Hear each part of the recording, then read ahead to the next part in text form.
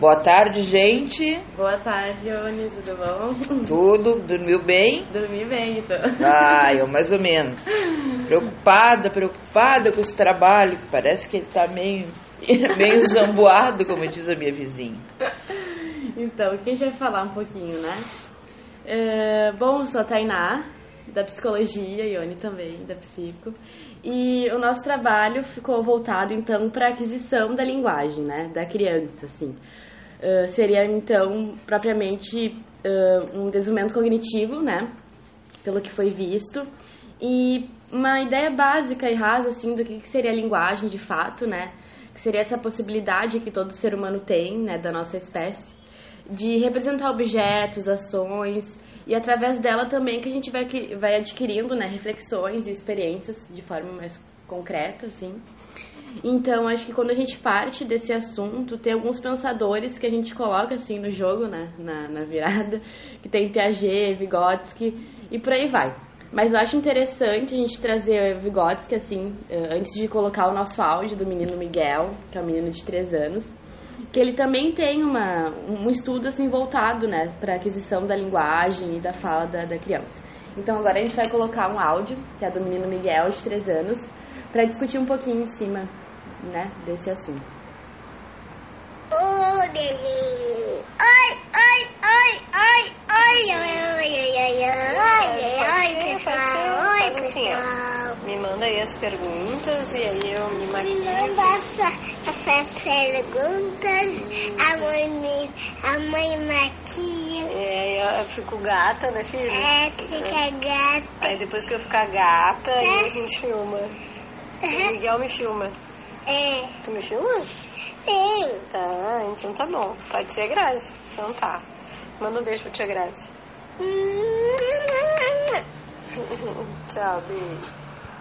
Coisa mais fofa. Ele é um amorzinho, né? Então, o Miguel é um menino que ele tem 3 anos, né? Ali na fala dele já dá pra enxergar algumas sentenças gramaticais, tu vê que tem presença de artigos também, tem compreensão, né? Expressão, que ele vai repetindo a fala da mãe. E o que é interessante, curioso, assim, de analisar? Partindo da ideia de Vygotsky, a atitude que o Miguel tem de repetir a fala ali da mãe, que é que ela fala, ele fala atrás, né? Nada mais é do que a internalização da fala. Ou seja, aqui a gente lembra que para Vygotsky o conhecimento ele se dá de fora para dentro.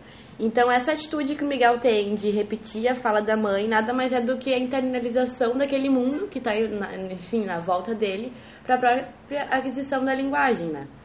É muito comum a gente enxergar crianças dessa idade. Eu lembro da minha irmã, hoje minha irmã já tem 9 anos. Mas, enfim, ela sentava em frente à TV, via um desenho animado e tudo que o personagem falava ali do desenho, a Larissa estava repetindo. Ou até numa brincadeira mesmo, dela tá brincando com um objeto, com um quadro, uma boneca. Ela repetia, olhava pro quadro, repetia quadro e falava umas 5 vezes. Então, eu acho bem, assim, interessante analisar por esse lado, né, da internalização que se dá a partir do momento que foi que eu consegui enxergar também, né, estudando um pouquinho de Vygotsky, escutando o áudio, eu consegui, assim, assimilar essas duas coisas. Bom, na verdade a gente estava escolhendo o tema do trabalho e a Grazi trouxe esse áudio e nos despertou então interesse pelo estudo e aumentar o nosso conhecimento aí em relação à aquisição da linguagem. E o Pedro é um fofo e a gente percebeu também pelo que a gente estudou em aula e também nos textos do Vygotsky que ele está dentro da normalidade. E partindo do princípio que ele é vamos dizer, uma criança normal, o nosso trabalho iria ficar hiper mega limitado porque não teria muito o que falar, só a base teórica ali do processo normal. E aí a gente começou a questionar as crianças que não têm essa capacidade cognitiva e também essa capacidade, ela é uma capacidade cognitiva e fisiológica. Então, a gente entrevistou 3 pessoas com problemas. Uma delas é um menino de... A gente estava gravando, né? A gente vai falar sobre o Pedro Henrique, que tem 5 anos. Ele foi diagnosticado com autismo aos 2 anos. Sempre foi um bebê muito agitado e tremia muito ao ouvir qualquer barulho. Quando ele começou a fase de sentar, então, era muito tenso, ele ficava bem nervoso, passava o tempo inteiro grudado na mãe dele. Não falou nenhuma palavra no período sensível. Quando tentava balbuciar, ficava mais nervoso ainda, chorava, gritava muito. Conforme a avó dele me falou na entrevista, ele chegava a zunir os ouvidos das pessoas que estavam na volta dele. Os gritos dele eram horrorosos, e ele continua um menino muito gritão. Quando ele era menor, chamavam por ele, falavam com ele e ele não reagia. Ele estava sempre com algum brinquedo ou objeto pequeno nas mãos e não interagia com mais ninguém. Fora a mãe dele, sempre preferiu miniaturas, vivia em um mundo próprio. Se houvesse qualquer tentativa de interação, ele reagia aos gritos, até ficar sozinho. Às vezes se escondia e saía dos ambientes onde haviam outras pessoas. Batia e mordia outras crianças. Aos 3 anos, por incentivo da mãe, ele começou a balbuciar. Quando assistia desenhos educativos na TV, aprendeu a usar os aplicativos de celular, onde aprendeu primeiro a falar em inglês. A primeira língua que ele teve o uso dos símbolos. E quando ele falou um pouco melhor, só se comunicava em inglês com o pai dele, que era o único que entendia. Então, imagina a dificuldade da família a conseguir comunicação com ele. E ele brincava e escolhia os jogos e desenhos todos em inglês, não podia ter nada dublado porque ele não aceitava. E os pais dele não aceitavam o diagnóstico, não permitiam que a família contasse para ninguém que ele tinha problema, porque principalmente sobre autismo, não aceitavam que era autista de jeito nenhum. Aí a avó dele, que é a minha entrevistada, disse que sugeriu para a filha dela para colocar ele numa creche, porque ele não interagia com ninguém. Ela Isso é muito importante, né? Enfim, sim, fora não ter creche especializada, né? A mãe dele conseguiu, então, um lugar para colocá-lo. E, em seguida, ele começou a morder as crianças menores que ele, batia nas crianças, mordia. E a dona da creche mandou ela procurar outro lugar, porque lá não servia. Já causou mais um conflito em família. Ele parou de mamar com 4 anos de idade. A mãe dele não achava que ele era nenê ainda e que ele tinha que continuar mamando. Ele mamava no peito e a pediatra disse para a mãe dele que não era muito bom, até pelo quadro dele, mas para a mãe dele ele era normal. E foi muito difícil ela aceitar parar de amamentar o bebezinho de 4 anos. Depois que ela conseguiu desligar ele do mamar no peito, ele começou a ter uma melhora. Aí trocaram ele de creche e ele realmente começou a aceitar dormir no quarto da irmã, porque ele só dormia no quarto da mãe dele. Aos 5 anos começou o tratamento com a fonoaudióloga. Aos 5, foi agora, né? E agora ele já fala, como diz a avó dele, quase normal. O R começou a falar agora. Hoje ele não fala mais inglês. Ele não pode falar inglês com ele, porque ele grita. O jogo vira, senhores. E ele, para assistir vídeo só em português, e ele as pessoas não entendem ainda o que ele fala, entendeu? Ele tem bastante dificuldade, mas já está pronunciando palavras, inclusive com R. A avó dele, o nome é Marlene, ele fala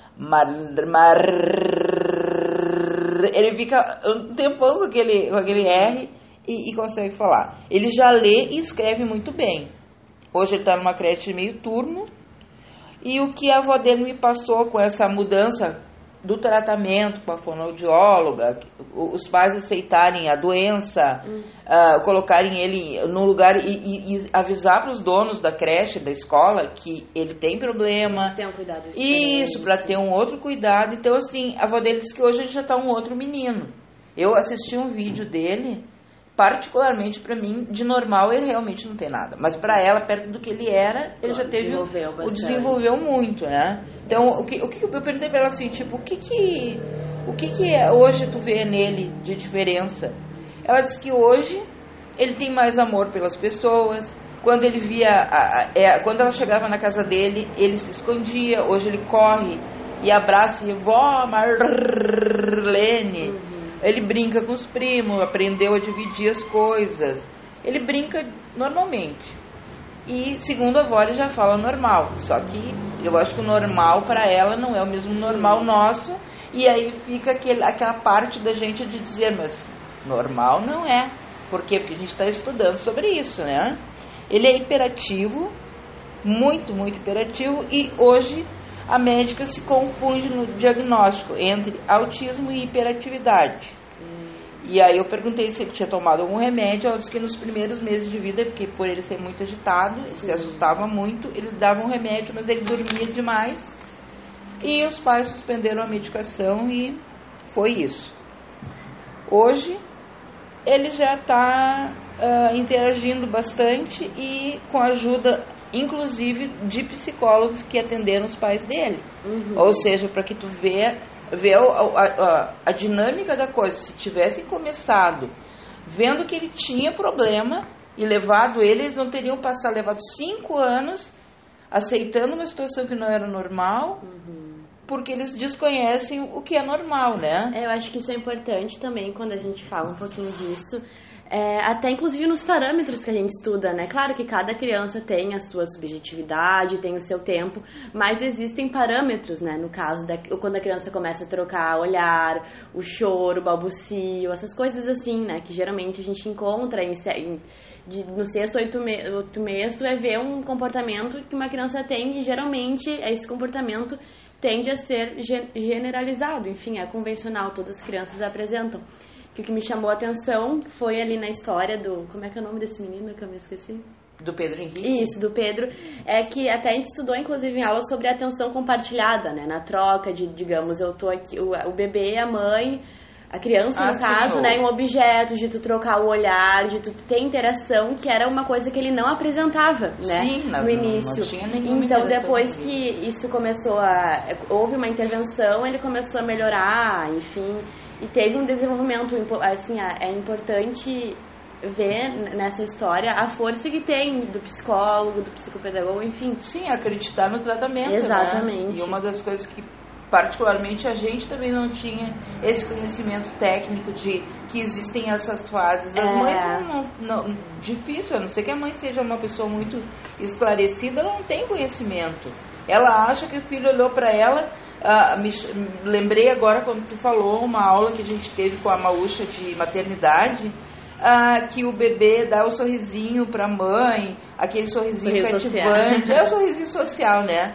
Cativante, e para a mãe o filho dela é perfeito. Eu tive um filho, para mim. No início, na verdade, o sorriso, na verdade, reflexo no início, né? Depois não, que começa... mas eu digo pelo fato de demorar tanto, exato, né, até os 5 anos, ela aceitar que ele tem um problema com 5 anos, muitas das coisas que a gente até falou é o fato de coincidir com algumas coisas normais. Exatamente. O que também confunde o leigo em relação ao diagnóstico, tanto que, como a avó colocou no final agora que a psiquiatra lá a pediatra está confusa, ela não sabe se ele é autista ou hiperativo. Então, né, é complicado a coisa, não é para um diagnóstico, não é assim tão fácil de nascer um diagnóstico através de pouca coisa, imagina para quem é leigo, né? Bom, o meu outro entrevistado é o Tiago, que hoje tem 38 anos e ele é surdo. Eu conversei com a mãe dele, na verdade, e ele foi diagnosticado com surdez profunda. Aconteceu quando a mãe dele, que estava grávida de 4 meses, ela teve uma doença de pele e o médico não deu muita importância. E aí, quando ele nasceu... Tivemos um problema técnico aqui, então, voltando, a gente vai falar sobre o Tiago, que tem surdez profunda. A mãe dele, quando estava grávida de 4 meses, ela teve uma doença de pele e ele nasceu normal. E exatamente aos 7 meses, a mãe dele começou a perceber que ele não respondia quando ela falava com ele. E ela achava que tinha alguma coisa errada e conversou com a mãe dela, que na época era viva, com o marido e com a família. e qualificaram ela como louca, que ela estava louca, que ela estava procurando o cabelo em ovo, porque o guri era normal, as mãos, os pés, os braços eram todos normais, os olhos eram normais, então ele era uma criança normal. Mas enfim... Mas a mãe sente. A mãe sabe tudo, né? Então o que aconteceu? Como ela ficou muito desconfiada, ela esperou até 1 ano. Quando chegou no 1 ano, ela levou ele no otorrino e foi feita uma audiometria e foi diagnosticada surdez profunda. E aí foi revisto o caso da doença de pele dela e ela realmente tinha tido rubéola e os 2 foram diagnosticados então. Fizeram exames nele e logo em seguida ele começou aos 2 anos com tratamento com a fonoaudióloga e já foi direto para a Escola Especial Concórdia, que é a escola para surdos, onde ele se formou. Hoje ele leva uma vida normal e faz tudo, se comunica bem, mas o aparelho para ele não serve. E aí, o nosso último entrevistado é também filho da mesma pessoa, que comprova que às vezes um raio cai 2 vezes no mesmo lugar. O Lucas nasceu com surdez parcial. Ele escuta hoje através de um aparelho que ele ganhou no hospital de clínicas, um aparelho onde ele escuta 80% normal, mas ele também tem problema de surdez. Mas ele foi outro problema. A mãe dele teve diabetes gestacional e ele teve que tomar antibióticos logo ao nascer, porque nasceu muito fraquinho, e devido ao fato do antibiótico ter sido muito forte, deu esse problema. Então, os entrevistados são esses, e agora a gente vai falar da Bi, a nossa Belinha que sabe tudo. Enfim, né, sobre a Bi, íntima nossa já, amiga. Nossa tem parça. um livro, né, o ciclo vital dela, que tem um relatório de pesquisa sobre a linguagem inicial de crianças surdas, e é engraçado e também acho curioso a gente traçar um paralelo, né, porque o que acontece? Muitas vezes as crianças surdas, elas cometem os mesmos tipos de erros linguísticos nas mesmas idades, ou seja, quando a gente fala idade, são parâmetros que a gente tem, né, que são convencionais, das crianças que ouvem normalmente. Por exemplo, crianças surdas que utilizam a linguagem de sinais possuem dificuldades com sinais para você e eu, adquirindo tais pronomes somente por volta da época em que uma criança que ouve também está falando, ainda que, na linguagem de sinais, tais pronomes envolvam um indicador direto, uma habilidade gestual que a criança parece possuir antes de completar o 1º ano de vida. Então, por isso que às vezes fica até complicado e difícil do cuidador perceber, né, que a criança apresenta alguma, não digo um problema, mas que tem uma... Né? Exato, uma diferença, né? E isso são até relatórios de pesquisa, que tanto a Bi e outros livros a gente também encontra, assim, a dificuldade e a semelhança também que tem de pessoas, de crianças que são surdas e crianças que não são. Mas eu acho que o mais importante, né, que a gente já tá no século XXI, 2017, e querendo ou não, muita coisa mudou, muita coisa evoluiu, a gente tem, assim, cuidados dentro da saúde, né, para oferecer auxílio para essas pessoas, a intervenção é importante, o quanto antes. A gente já estudou sobre o período sensível, né, o quão importante né, a criança, ela tem essa... A criança e o adulto também tem, mas a criança tem mais, essa plasticidade, né, do cérebro, de, enfim, adquirir... Desculpa te interromper, mas como a tua mãe está te esperando, eu estou preocupada. Mas a gente tem, além do conhecimento que a gente adquiriu agora, o fato de saber que a PAI é um órgão, não é um órgão, é um local que de fácil acesso para qualquer um, independente do poder aquisitivo, e a gente poder informar para esses pais, então, um lugar que pode buscar ajuda o mais rápido possível, né? Não tenho dinheiro, não tenho condições de fazer um tratamento particular, a PAI está aí para ajudar. Agradecemos aí a nossa baixinha pela oportunidade por esse trabalho. Beijão pra ti, Maúcha. Agora a gente vai demorar para se ver em outra cadeira, mas sabe que tu mora no nosso coração. Beijo.